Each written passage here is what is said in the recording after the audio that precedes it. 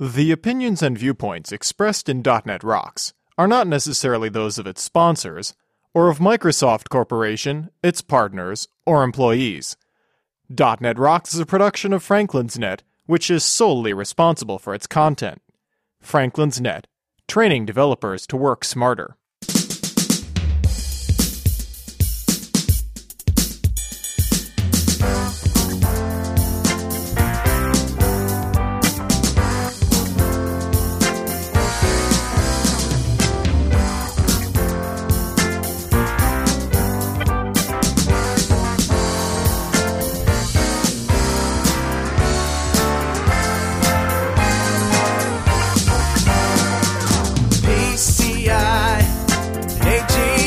Hey, Rockheads! Quit tweeting your bowel movements and listen up. It's time for another stellar episode of .NET Rocks, the internet audio talk show for .NET developers with Carl Franklin and Richard Campbell. This is Lawrence Ryan announcing show number 387 with guest Rocky Lhotka, recorded live Tuesday, September 30th, 2008. .NET Rocks is brought to you by Franklin's Net, training developers to work smarter. And now offering SharePoint 2007 video training with Sahil Malik on DVD, DNR TV style. Order your copy now at www.franklins.net. Support is also provided by Telerik, combining the best in Windows forms and ASP.NET controls with first-class customer service. Online at www.telerik.com. And by Code Magazine, the leading independent magazine for .NET developers. Online at www.code-magazine.com. And now, the man who says beauty is in the eye of the beer holder, Carl Franklin. Thank you very much, and welcome back to .NET Rocks. Carl and Richard back on the ground, safe and sound. How are you doing, Richard? I am well, sir. And here we are for your listening pleasure. So this is the first time we've got to talk to you about why you weren't in Amsterdam. Oh, yes. I missed the whole European tour. I had to stay put. You know, with the financial crisis impacts a lot of things, including Strangeloop, and it was necessary for me to stay behind and hunker down and sort things out. So it was a tough couple of weeks. I wouldn't wish it on anybody, but we did what we had to do, and things are good. Well, we just are glad that it wasn't a health problem. I mean, there was a bunch of people. I'm sorry for folks I left hanging there where, you know, in the middle of it, you really can't talk much. I just said, I got a crisis at home. I'm sorry I can't come, and I went to work. Well, it's good to be back. And you are going to Barcelona, and you're going to the PDC and Dev Connection, so, right? Absolutely. So heck, PDC's next week. Next week, I know. In fact, I got an email from John Bristow, former RD, now crossed over to the dark side. That's right, yeah. Saying that apparently the Canadians are going nuts at PDC, and they put up a website, www.canucks@pdc.com. And how does one spell Canuck? Spell that for us, Richard. I'm sure you could figure it out. Canucks@pdc.com. And that's the site where if you're a Canadian, you're going to PDC, you want to visit there. And cool. Take a look at the insanity that these guys are up to here. And, of course, Richard and I will be probably Twittering where we're hanging out at the PDC. Absolutely. You could probably catch us at the regional director's booth occasionally and milling about, getting into trouble, no doubt. PDC is so much fun because it's that 1 week where you get to think about what's next. Yeah. For the whole week. Yep. All right, let's get right into Better Know Framework. All right, man. What do you got? What I have for you is really, really wonderful. It is system.data.link.dataloadoptions. Oh. And this is a way to get around the lazy loading when you have sort of a query that has a relationship in it. And instead of having to go run 50 or so subqueries for every record that comes back, you can just do it all in one shot. Right. So it's a great way to do some pre-fetching, and it's just great stuff. It just sort of works. You assign a data load options to a data context, and just use it, know it, love it. It works. Blog Awesome. it. It's a good way to improve performance in Link to SQL. So you have an email for us? Absolutely. I got a quick one for you. Okay. A little old, but relevant. Leads off. Carl and Richard, I was listening to show 382. That's the Socks show on the way into work this morning. The first thing that caught my attention was during the lead-off banter when Richard was talking about remote-controlled toilet seats. Oh, boy. All I could think of was, bad toy. Bad toy. Have I communicated the whole idea that having electricity plugged into your toilet seat's just a bad idea? It's a bad idea. Okay, but let's let that go. Okay, now that I have that off my chest, The I would wife like to really say wants one of those, does she? Oh, yeah. And what's even funnier is the general contractor's wife has seen what she's ordering, and now she wants one too. Oh, good Lord. It's spreading. It is spreading. You guys keep that crap up north, all right? Don't export that junk over here. It's Japanese. It's weird. Yeah. Like sushi keys. There you go. Sushi USB keys. Sushi, yeah. Tempura USB keys. Tempura Same shrimp thing. USB key. I want a big shrimp flying out of the side of my laptop. Stick it out of your computer. Yeah. It's beautiful. It's great. Also, the same guys who brought you the humping dog USB key. But we digress. We digress. Let me finish this email. I would like to say that the Socks show was very timely for me. I work as a consultant and as such get to work in just about every role imaginable. The last few weeks have been spent working with an internal audit and compliance team, and you guessed it, Socks compliance. While some people may not see the connection between .NET development and Socks issues, I'm glad to see you covering this topic. Thanks for interviewing people who can help us understand these non-technical issues which most definitely affect our software projects. Sincerely, Tim Murphy. Richard, you know what today is, right? What's today? It's October 21st. Oh, yeah. Yeah, we're doing today, right? Do I? Yeah, you do. We are announcing the winner of the .NET Rocks Barcelona Tech Ed Europe contest, whatever the hell we're calling it. Woo! The winner who gets to go to Barcelona this year or next year. You have a choice. Yeah, a 3-expense paid trip. I think I've figured out how to say this now. We're paying your airfare, we're paying your hotel bill, and we'll get you into the conference. And it's in, did we mention where it is? It's in Barcelona, Spain. Hello. So, one of the best places in the world you can possibly go, hours of fun. And if you don't go this year, next year it's in Berlin. Aha. This is the first time we mentioned that, is it? No, it's been out in a while for a while. Has it? Okay. But before we announce the grand prize winner, we have to announce the weekly winner for this week. And the question for this week was, what did Carl ask Rob Tiffany on the Windows Mobile show recently about the next version of Windows Mobile? And the answer was, should Apple be scared? And by the way, Rob Tiffany's answer was, definitely. And the winner of this week's brain bag is Kirk Sandman. Kirk Sandman from Tilden, Nebraska. Welcome. Congratulations, Kirk. You are the winner of a Tom Bin brain bag, the best bag in the world for hauling your laptop. Absolutely. Yep. So we'll send that right out to you and put you in the drawing. Right in front of me, I have a randomizer computer program whose button I will push now, and it will pick one of the 6 weekly winners to go to Barcelona. Ready? Drum roll, please!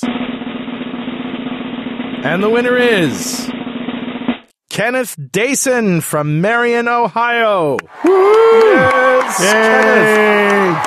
Congratulations. If I remember correctly, the first year we did this, which was 2 years ago, the winner was Johan Sustrom, and I believe he was from Finland or Sweden, I think. So anyway, this year a United Stateser gets to go. That's quite a trip across the pond there, Kenneth, and we'll be contacting you shortly, probably before this airs, about your prize. I'd like to thank everybody who participated in the .NET Rocks sweepstakes for Tech Ed Barcelona 2008. And we'll see you at the PDC, of course, and we'll try to do the same thing again next year. This is a pretty good contest, don't you think? I have a good time doing it. Well, not that I was participating all that much this year, because I always seemed to be away when it was going on. Yeah. But, hey, great contest. Yeah. And I can't wait for Barcelona. So, of course, the people down in Manhattan at Infusion, those crazy people down there, are still looking for talented .NET developers to join their team, doing SharePoint, doing WPF, doing Silverlight, doing Surface development. They're looking for people to come to New York for a year. They will move you out here. They will put you up in an apartment and pay your rent for a year. Also, they're looking for people to go to Dubai. That's right, I said Dubai. So if you really want an adventure, send me an email, carl@franklins.net, and I will hook you up with the right people. Richard, our guest today is Rocky Lhotka. He's been on the show many times. Probably one of our very first guests. He was in the first 10, that's for sure. Maybe 8, show number 8, Rocky, something like that? Yeah, I was right at the very beginning. He and Billy Hollis wrote the very first book on .NET. I don't know about .NET, but certainly on Visual Basic for .NET. Right. Okay. Well, it was really one of the first books that covered .NET for programmers in any kind of comprehensive form, though. And he's also, of course, the author of many books, including which include the CSLA .NET framework. And of course, before that, he was very popular writing books for VB6 and VB5 and even VB4. Today, Rocky, you're going to be talking about your experiences with Silverlight. You've got something to announce, huh? Well, it's true. We just released the first beta, so beta 1 of CSLA.NET for Silverlight. And along with that comes a new version of CSLA.NET for Windows that we call 3.6 is the version number on this. So it's kind of a big deal. That means that you must have, we haven't really talked about you in Silverlight. We talked about you in WPF before, but this was your first foray into Silverlight, wasn't it? That's true, yep.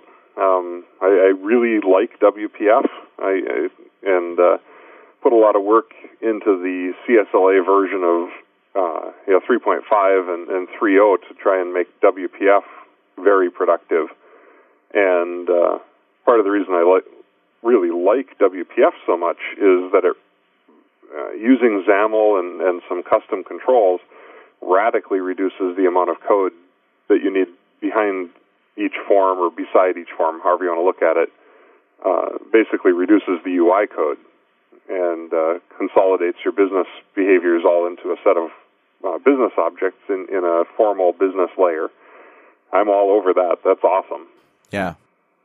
And so then, Microsoft, a year ago, started talking about Silverlight and had Silverlight 1.1.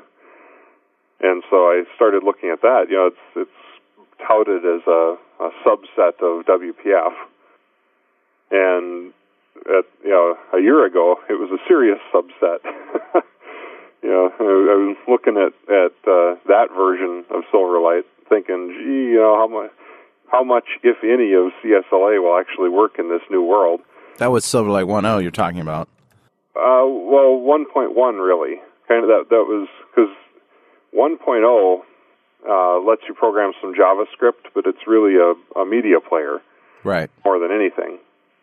And then they had that 1.1, which was kind of like, here's Silverlight that's going to let you do .NET, but it was very much of a preview. And then early this year, they came out with early builds of CSLA 2.0, and then, of course, Beta 1 and Beta 2. And the difference between 1.1... You mean Silverlight, not CSLA. Yeah, this is Silverlight. Yeah. The difference between Silverlight 1.1 and the 2.0 builds is dramatic. What we actually are getting in Silverlight 2.0 is just amazing. It's a large part of .NET, of what we commonly use to build business software. It fits in 4.7 megabytes. Wow. And I always thought that 2.0 was just a renaming of 1.1, that they recognized that 1.1 was really a change of direction, so it should be a separate version number. Well, I think that's part of it, certainly, right? There's a marketing aspect to it where they, renamed it, and I think that was smart.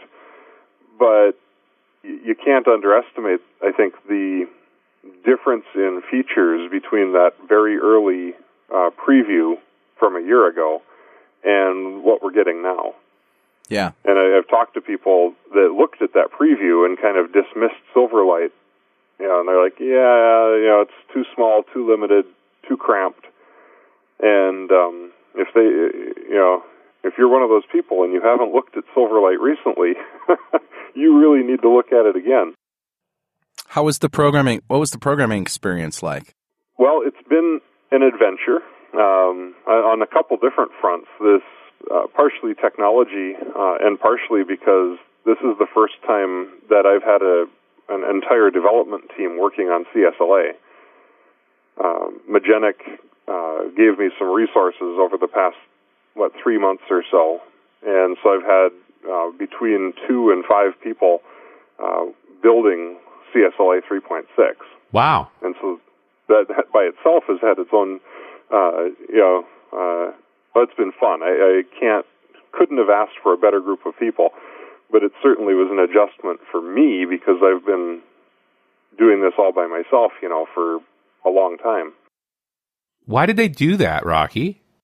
Well, I think that CSLA has definitely helped Magenic over the years. The fact that I work for Magenic and that Magenic is essentially a sponsor or patron for CSLA ultimately lends to Magenic's business. Right. If you're going to go find somebody to help you consult on CSLA, probably you're going to want to go talk to the company that employs the guy that wrote it. Right. And Silverlight, I guess myself and Magenic's management, we're all convinced that Silverlight is a pivotal technology. And that picks up another question about, which is like, why Silverlight of all these things? You really think it's that big of a deal?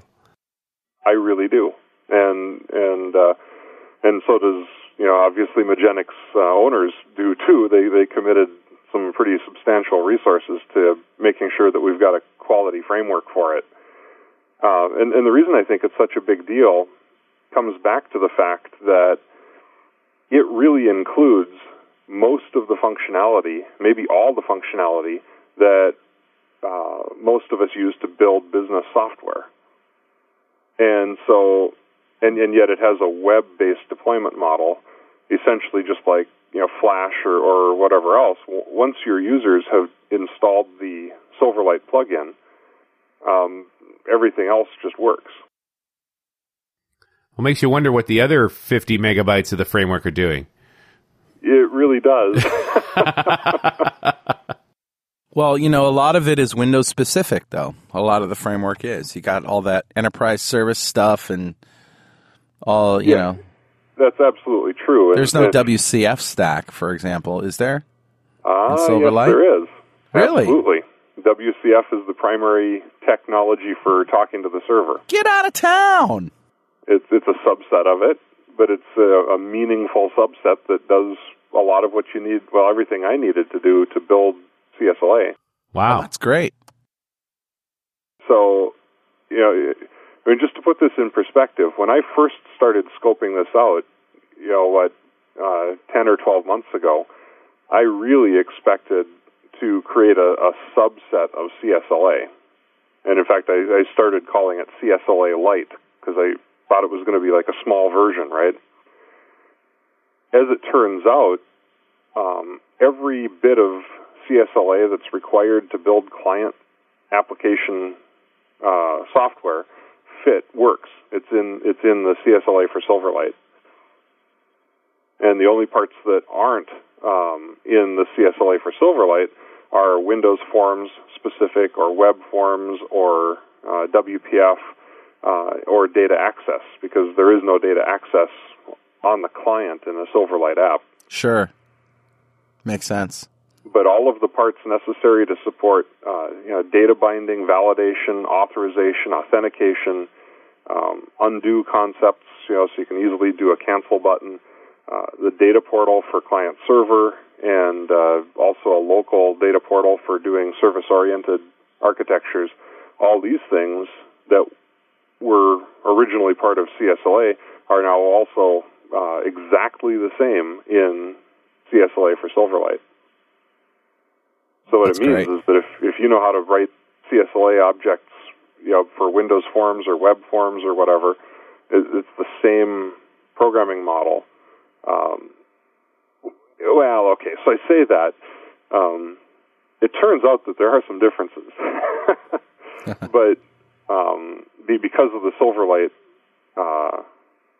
the way the Silverlight runtime works, what we did, though, and I can get into some specifics here, but what we ended up doing, one of my goals was to have compatibility between the .NET and Silverlight side, especially as I saw just how much of .NET works inside of Silverlight. And so we ended up backporting or converting a bunch of Silverlight features into the .NET side to have compatibility. Probably the most notable thing, and this is a real pervasive deal for anybody doing Silverlight, all server communication from a Silverlight app is asynchronous. Wow. Well, it sort of has to be to work in the browser, right? Well, yeah, it's primarily because the primary thread running your Silverlight code is, in fact, the browser thread. And so if you block that thread, then you block the whole browser. Yeah. And that's bad. That would be bad. Definitely. I think that would cause frustration for users. So when you add a proxy to a service, the add service reference in Visual Studio, it generates a proxy that only has asynchronous methods. Whereas if you do this in .NET, you get synchronous methods, right? Right. And this is such a huge shift because most developers, myself included, don't really stop and, we just make synchronous calls.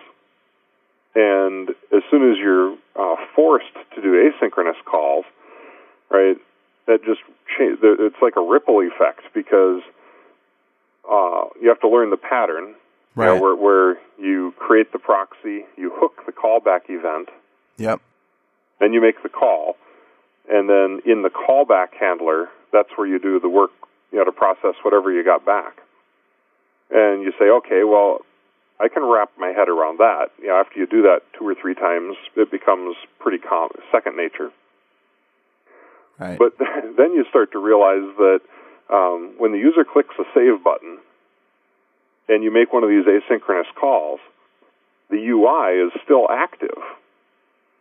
And so then do you really want to let the user interact with... Yeah, the user can click on something else now. Yeah. And they could edit the information some more and click save a second time while the first save is still running. Yeah, no kidding. Yeah, do you really want to let that happen? And so it ripples up into the UI. So you have to do things there. But then in CSLA, there's a formalized support for validation rules. And sometimes people have a validation rule that talks to the database. It does a table lookup or something. Right. Well, so validation rules have always been a synchronous behavior. When the user tabs off a field, the rules run, and you find out if the value was any good or not. But if data access or talking to the server is now always asynchronous, certain validation rules also become asynchronous. Which is even weirder.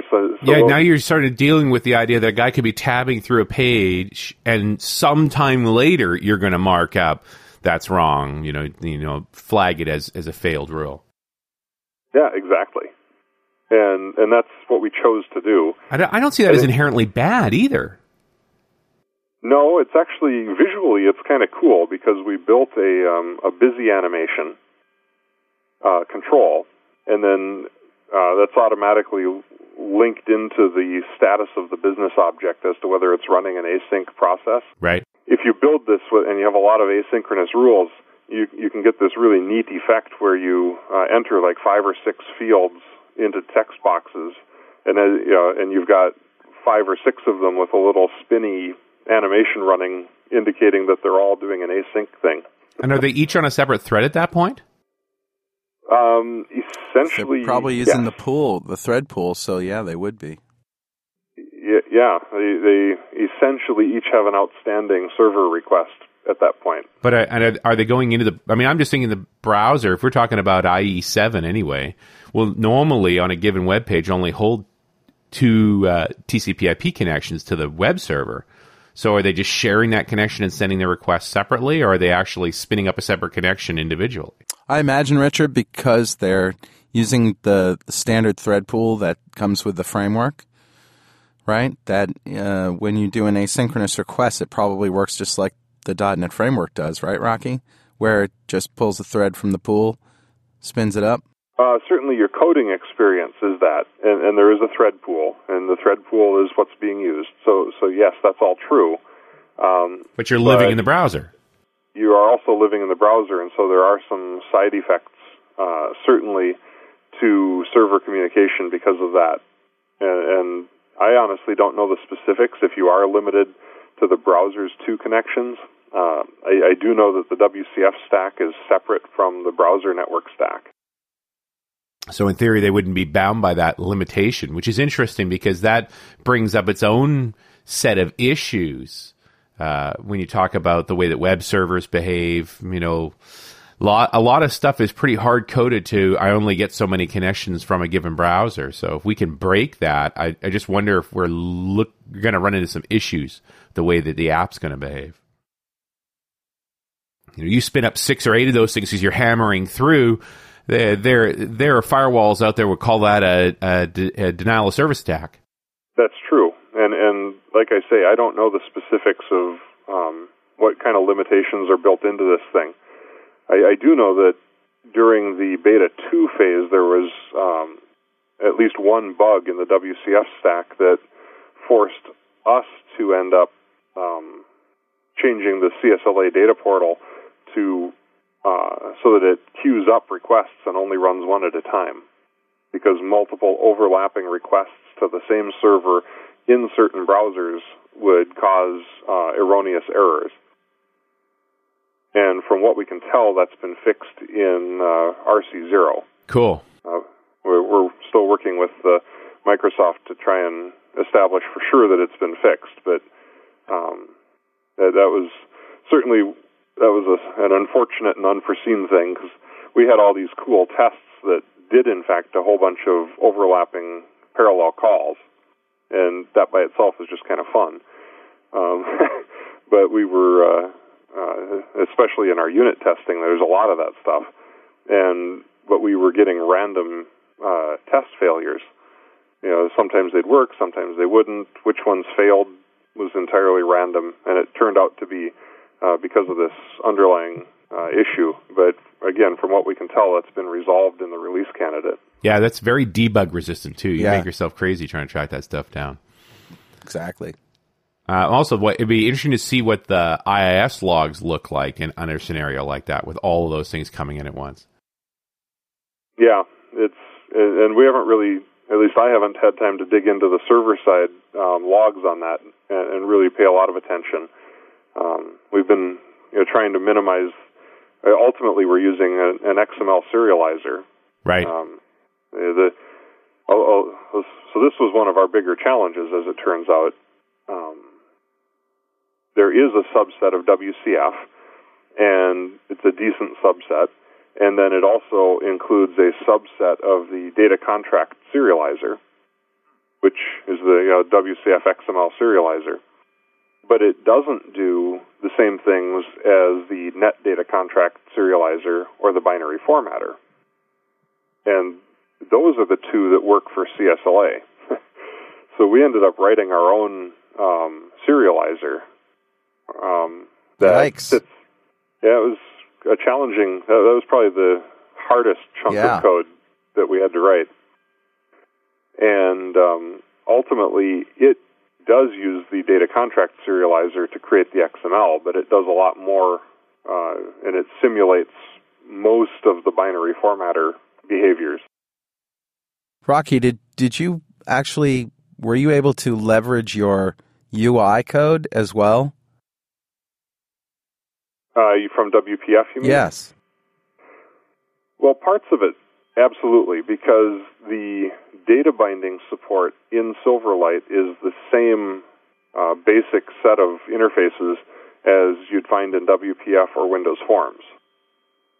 And, so property changed, editable object, a lot of the interfaces that you would encounter working in a WPF world just are exactly the same in Silverlight. But there weren't any problems converting the XAML or whatever? There was no problem rendering the forms or the dialogues? Well, I guess from a pure XAML perspective, there are substantial differences. Early on, Microsoft was saying that Silverlight would be a subset, the Silverlight XAML would be a subset of the WPF XAML. And while they are very similar, it turns out that they're I don't remember all the right terms for set math, but I think they're a union. Silverlight has features that WPF does not. WPF has features that Silverlight does not. And then there's a whole set of features that are common. Wow. What would be in Silverlight that wouldn't be in WPF?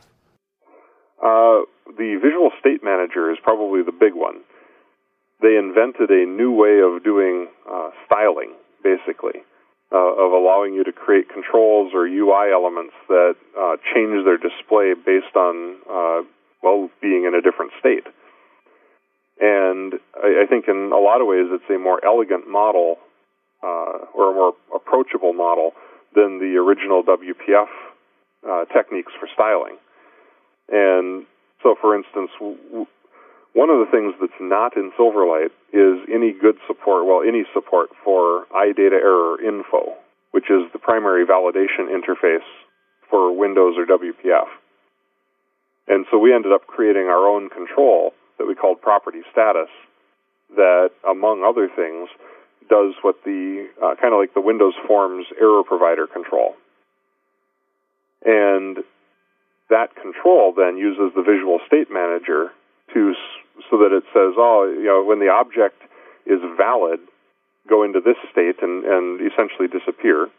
When the object is invalid, then go into a different state to show an error icon with a tooltip.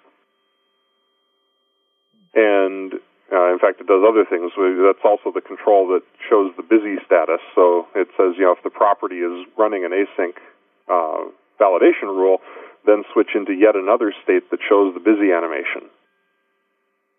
And so this Visual State Manager, there's a bit of a learning curve, but it's very, very cool.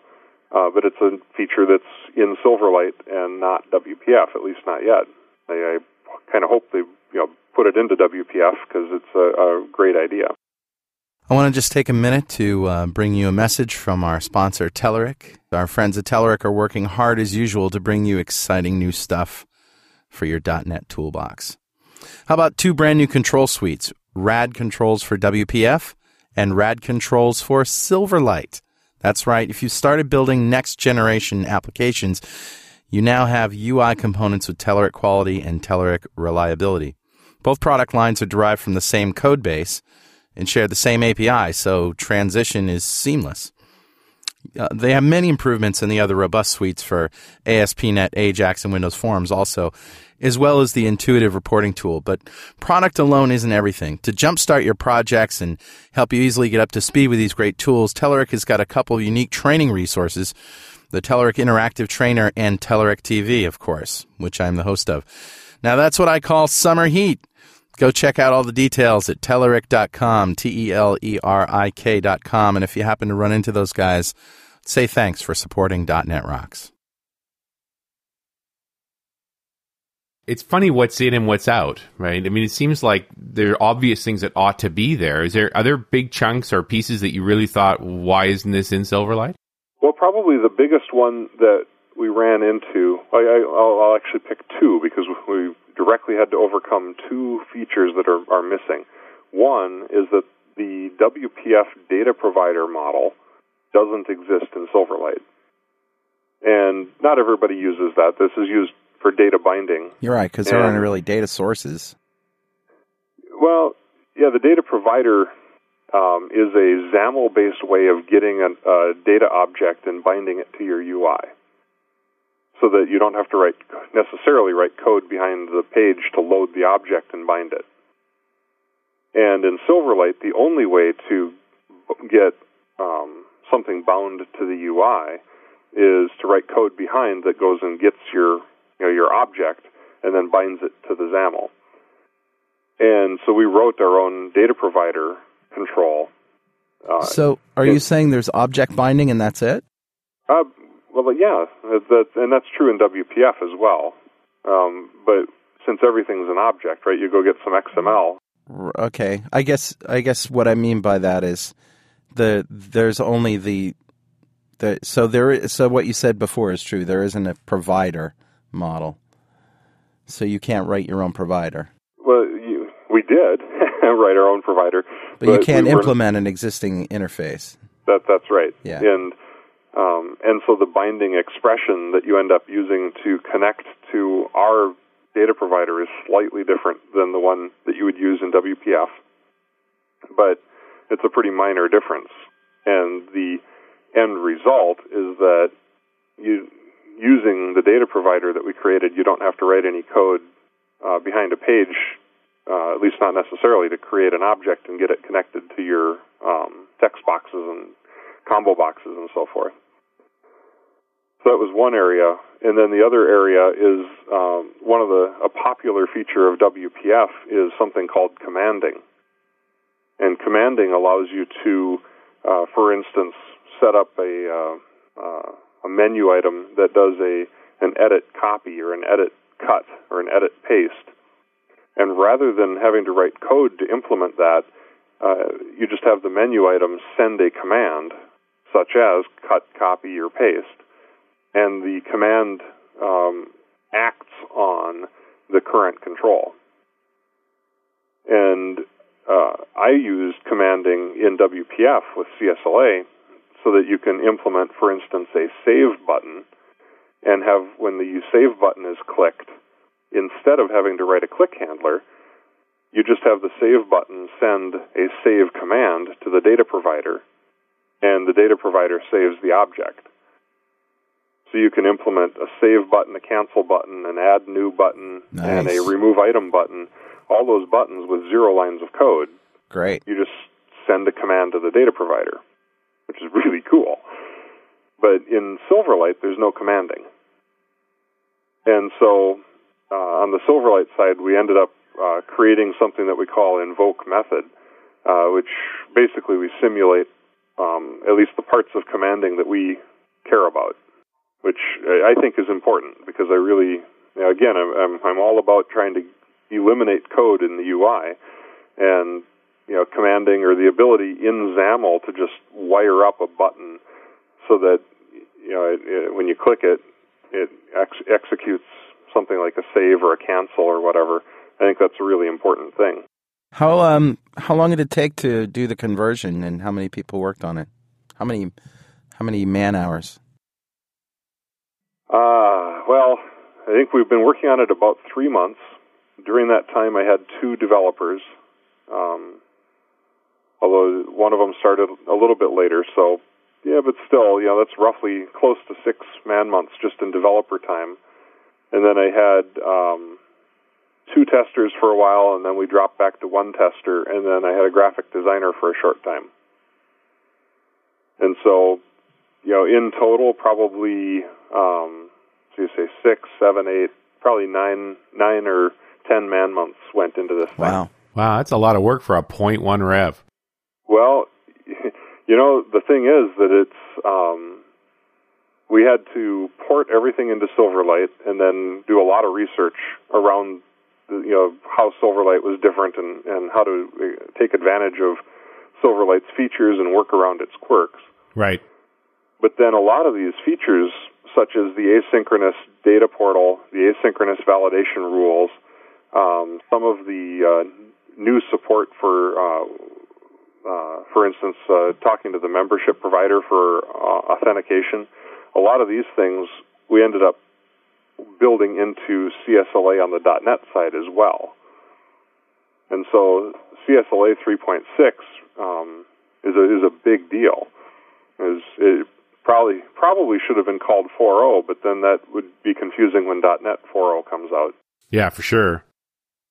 And but then again, Microsoft did the same thing because they got .NET 3.5. But you're being forced to do bad rev numbering because of Microsoft. 3.5 SP1. Well, 3.5 SP1 should have been probably 3.6 on Microsoft's side. Yeah. I mean, Service Pack 1 for .NET, that's a big deal too.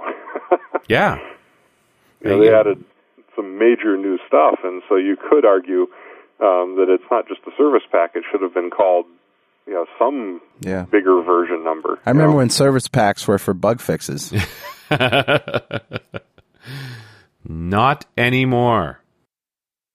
So it is. I agree. It's the version number stuff is a little bit confusing, but I feel kind of stuck because I really can't call it 4.0 because then, when .NET 4.0 comes out, it really would become very confusing. So I just got to do what I got to do. Keep the numbers straight. So, and I love the fact that the stuff you build it for the Silverlight, some of the stuff you came up with the Silverlight ended up going back to the original version of CSLA. But you're now sort of running out of numbers. Like, are you stuck until 4.0 shows up? Like, what are you going to do next? Well, I anticipate the next big thing that I'll need to support is the ASP.NET MVC framework. And I've been working with that already, and so have a couple other people I know. And it works as is. In fact, it works really, really nicely to use CSLA objects as the model in the MVC part of the thing.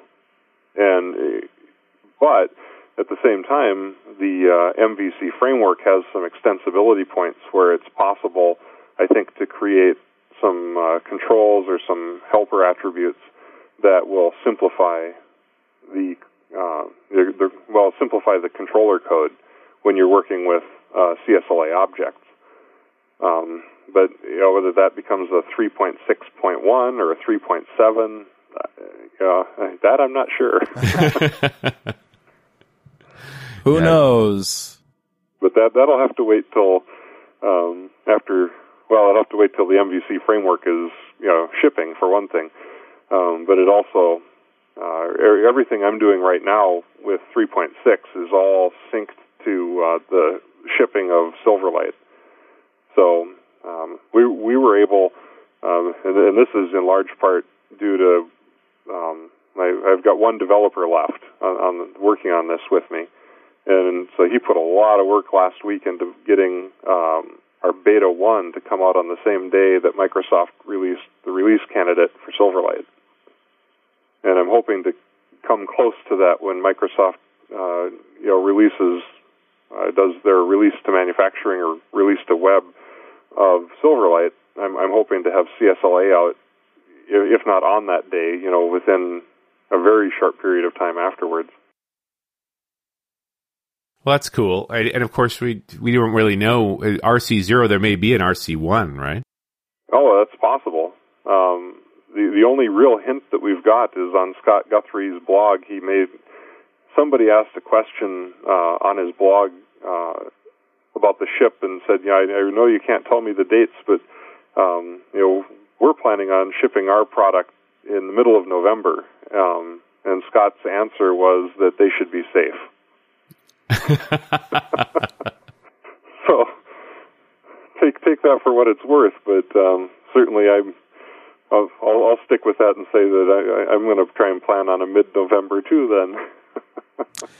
So tell us about the latest version of CSLA.NET. Well, like we've been talking about, 3.6 a lot of the focus has been on Silverlight, and well, I would say the majority. But at the same time, there's a whole bunch of other things that we wanted to do, or at least that I've been wanting to do, that we managed to fit into this thing as well. One of them, and then this is another colleague at Magenic that did all the work here, Aaron Erickson, who runs the I4O, the Indexing for Objects project, which is an open source deal for Link to do indexing on objects. In CSLA 3.5, Aaron built indexing into CSLA. So when you do Interesting. When you do a link query against a CSLA collection, if you want to, you can have it use an index, which is useful if you're doing multiple queries against the same collection, because it's somewhere on the order of 10,000 times faster. Wow. It's I would say amazing. that's useful. That's good. Well, it certainly can be. In the first run at it, though, the index only supported equality. And so Aaron did a lot of work, and now also we support greater than and less than operations in your where clause. And that was a big deal. We ended up, for the first time ever, CSLA now took a dependency on a non-Microsoft thing because we needed a balanced binary tree data structure. And there turns out to be another open source project called C5 that's under the MIT license. And so we took a dependency on that in order to get at some of the data structures that are built into that library. So that was a big deal. Now, why did you need to do that? Well, it turns out that writing a good balanced binary tree algorithm is difficult. And Aaron actually did write one, but it used recursion, and which is the way most of them work, because it's a tree, right? And recursion is a great technique. Sure. But then as soon as you throw, like a 10,000 item collection at it, you end up with Stack Overflows because of the recursion. And so then you say, well, okay, we could go back through it, and there are patterns that you can use to unwrap recursion. Get a bigger stack. Yeah, that would be nice. It just started to look like a pretty overwhelming task. And here's this other library with a compatible license that where somebody already did all of this work and from all accounts did a really nice job. So we said, well, okay, let's make use of that instead. And I'm pretty happy with that. Although you can probably hear in my voice, I really resist taking dependencies because it could complicate matters. In this case, we merged the code directly into CSLA, and so I think it won't complicate things for anybody else except me. So. But the end result is really nice because now you can do indexed queries greater than, less than, and equality, and still get this huge performance boost. So I think it's a big deal. Yeah, that's cool. What else is new in there? Another big area is on the data portal, and this will make the test-driven development folks happy, or I hope it will. The data portal now has an entirely alternative way of operating. Basically, the way that CSLA has worked for the past 8 or 9 years has been where the data portal creates an instance of your object and then asks your object to load itself with data from the database, or asks your object to save its data into the database. And it was really up to the business object to call the data access layer to do that work. And that makes it pretty easy for people to break down the layer boundaries between the business object and the data access layer. And it also makes it reasonably difficult to swap out the data access layer, although there are some great techniques for doing that, but you have to plan ahead, and a lot of people don't. And so this new model uses an object factory scheme where the data portal does not create instances of your business object. Instead, it creates instances of a factory object that you write, and then your factory object is responsible for creating and interacting with the business object. And this factory object is created using a double layer of indirection, so it's completely pluggable. A double layer of indirection. Oh, man, it's just, well, I happen to work with a guy who's really into this, the test-driven, agile, all this stuff, and so he and I went back and forth a few times and ended up with a really nice, I think, architecture where you basically, CSLA will create the factory following a default set of rules, but if you don't like my rules, you can implement your own factory loader. And so rather, when the data portal needs to create a factory, it'll ask you to give it back the factory. Right? And this is the double layer, I guess, is rather than just creating your factory directly, it'll create a factory. I love that. Wow. I love it even more that Rocky Lhotka thinks that's a good idea. Factory. And worked hard to do it. It's a big change. And wait a minute, guys! I got a great idea. Let's make a factory. Let's kick it up a notch. Now you're just talking silly talk. Why do you need a second layer of indirection like that? Have a factory? Well, before I answer that, let me say the reason that I did this originally is because I'm anticipating the kind of the future of things like the entity framework or nhibernate, and by having this external factory object, I believe it will make it easier to use things like the entity framework or other ORMs to create your business objects. Right. And so that was my original goal here, until my colleague Nerman got involved and said, well, yeah, but if you just added this extra layer of indirection, this factory, then you would make the test-driven development people happy. And the reason then for this is it ultimately is mocking of the data access layer. So if in the factory attribute you put the type of your factory, that's the default behavior in CSLA. So you say, we need a customer object, and in order to get it, you should create this other object that's called a customer factory. And so the type name gets put into your code. Well, that's great, but what if you want to switch that out for unit testing to be the customer test factory, right? And so here's where having this factory loader or factory becomes a big deal, because for for production, it's probably all fine and you don't care. But for testing, you might swap out the factory loader so that it interprets the type name different and always inserts the word test into the type name or something. I get it.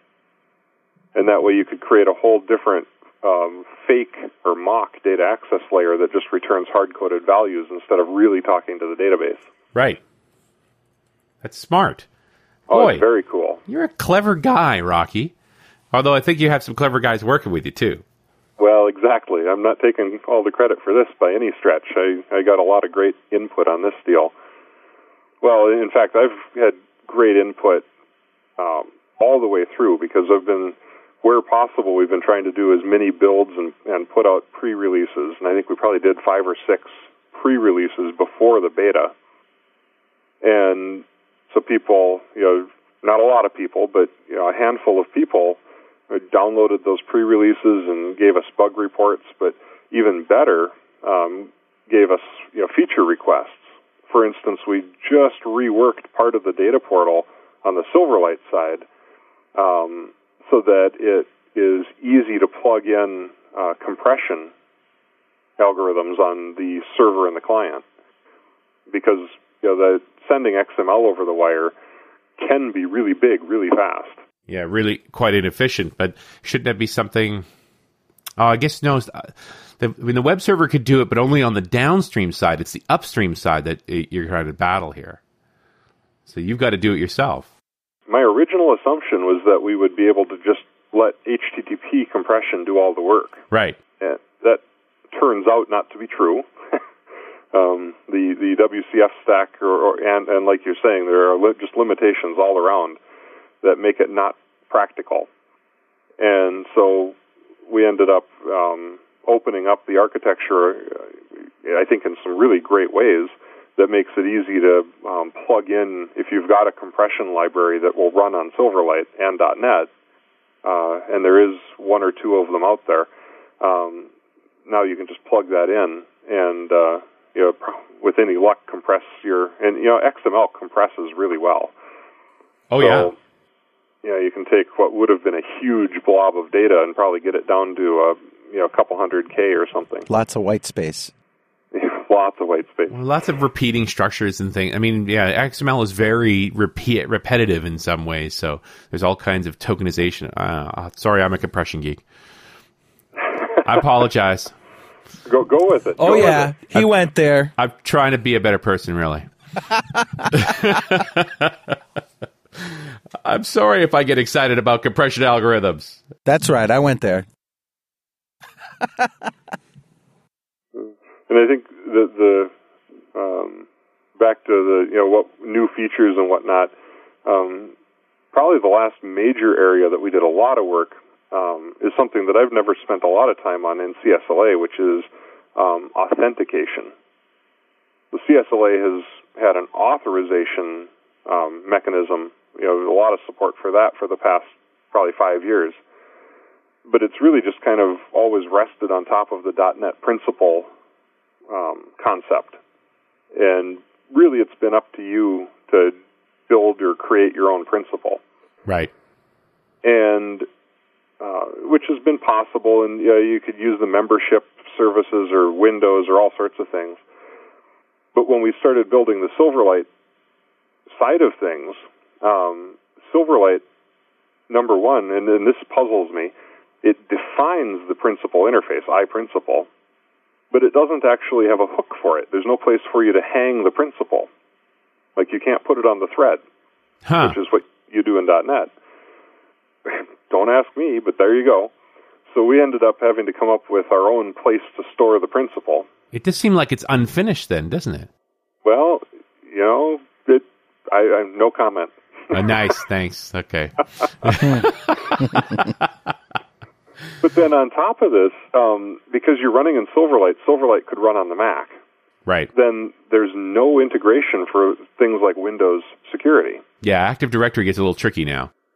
And so we ended up writing our own infrastructure so that you can send a data portal request from the Silverlight client to the Windows application server and authenticate your Windows credentials there, and then return essentially a copy of what would have been the Windows principal. So that you can still, essentially, we're projecting your Windows groups or roles, your roles into the Silverlight client. If I was talking to Michelle LaRue Bustamante, their claims.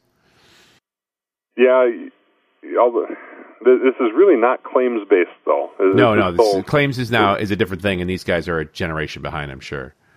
And as long as .NET uses roles, then I'll continue to use roles, and when the core of .NET switches to claims, then I'll start worrying about claims. Well, and in the show we did with Michelle just a couple of weeks ago, she was talking about the fact that you're still testing is in role. That probably always will be the case, because in essence, a role is just a collection of claims. Yeah, that's true. And that's probably a healthy way to look at it. Yeah, it means we don't have to change what we've already got. It's just the idea that our app, and I don't know that we're here yet with this, being able to say, here are the claims I require. That, I think, it's very compelling, and it'd be interesting to see how that manifests itself in Silverlight, because now suddenly you're at the far end of this HTTP pipe trying to do authentication. Yeah, it's Well, what we ended up doing in CSLA is providing exactly the same model that you have in Windows, in the .NET side. So, and then we came up with a scheme that makes it easy for you to go create a principal based on your Windows identity, and then we added another one that makes it trivial to go create a principal based on your membership identity if your web server is using the membership provider. And then we also allow you to go create a custom one if because some people keep all of their security information in a set of SQL tables, and so you need that kind of open-ended custom model, and so we support all three of those. Right. But ultimately, it always, like you say, comes down to that is-enroll call. Yeah, that's what it comes down to. And I've been telling people for years now to treat is-enroll, mentally think of it as has permission. Yeah. Because I think that's a better mental way to think about this thing. Do you have permission to load a form, or do you have permission to see this property, or whatever? Is the Silverlight implementation going to work the same way? The Silverlight implementation for authorization works exactly like the .NET implementation. So I guess to be very clear, you can write a business object, and probably 95% of your business object's code will be exactly the same on Silverlight as it is on .NET, at least within CSLA. Wow. And that includes all of your authorization code for the object and for your properties. Now, what's a little bit different is your authentication code might be different from Windows to Silverlight, just because of the fact that we're, when you're running in Windows, like in WPF or in a web form, you have access to real Windows principals and things like that. And in our case, we're essentially projecting a fake principal, if you will, out into the client. But it looks like the real principal. It acts like the real principal. So I suppose if you go with the whole like duck. If it quacks like a duck and it walks like a duck, it's a duck. So in that regard, you literally can treat the Silverlight principle that we're creating like a .NET principle, and it will make you happy. That's cool. Rocky, we're coming down to the end of the show here. Is there any shout-outs you want to give? Well, I think primarily to the dev team that helped me build this thing, Justin and Sergey and Nerman and Mark and Sandy. The amount of effort that went into this, and not just effort, but really thoughtful. Everybody involved in this thing, didn't just sit down and say, "Oh, I'm going to," Rocky gave me a task, I'll go do it. They thought about the tasks and really put a lot of energy and came back and with new and better ways to think about things. And is he politely saying they argued with him? That's what I'm saying. That's a good thing. I mean, passionate enough about what you were trying to do there to want to make it better. That's great. Yeah, I absolutely could not have asked for a better group of people to work with. So it's been a real pleasure. And then, of course, there's all sorts of people, like I said, on the forums and in the CSLA community at large that took the risk and the time to download and play with this stuff and provide feedback. And that consistently for all the time I've been doing this, the thing that is, and I've said this many times too, but it's so true, is the CSLA community is just amazing, and the amount of positive energy and the way everybody helps each other and gives me good feedback, is really a wonderful thing. Well, hats off to you and your team and the community. And congratulations on shipping the Silverlight version of CSLA.net. Thank you. And we will see you next time on .NET Rocks. Thanks, Rocky.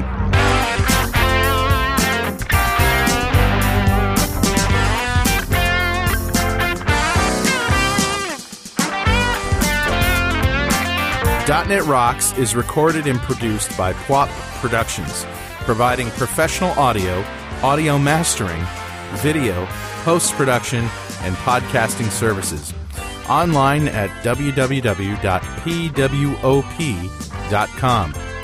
.NET Rocks is a production of Franklin's Net, training developers to work smarter and offering custom on-site classes in Microsoft development technology with expert developers. Online at www.franklins.net. For more .NET Rocks episodes and to subscribe to the podcast feeds, go to our website at www.dotnetrocks.com.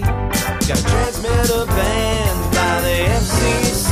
Yes, I'm a toy boy. Life is hard.